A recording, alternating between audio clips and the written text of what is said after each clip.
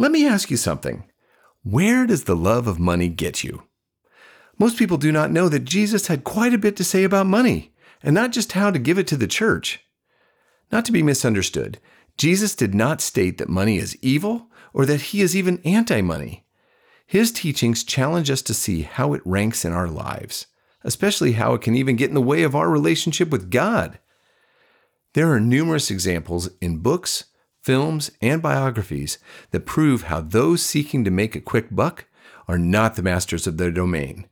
Money is their master, which helps us to prove that absolute freedom and satisfaction cannot be found in money, but only in God. Money is a vicious master, while the God of the Bible is a gracious and loving one.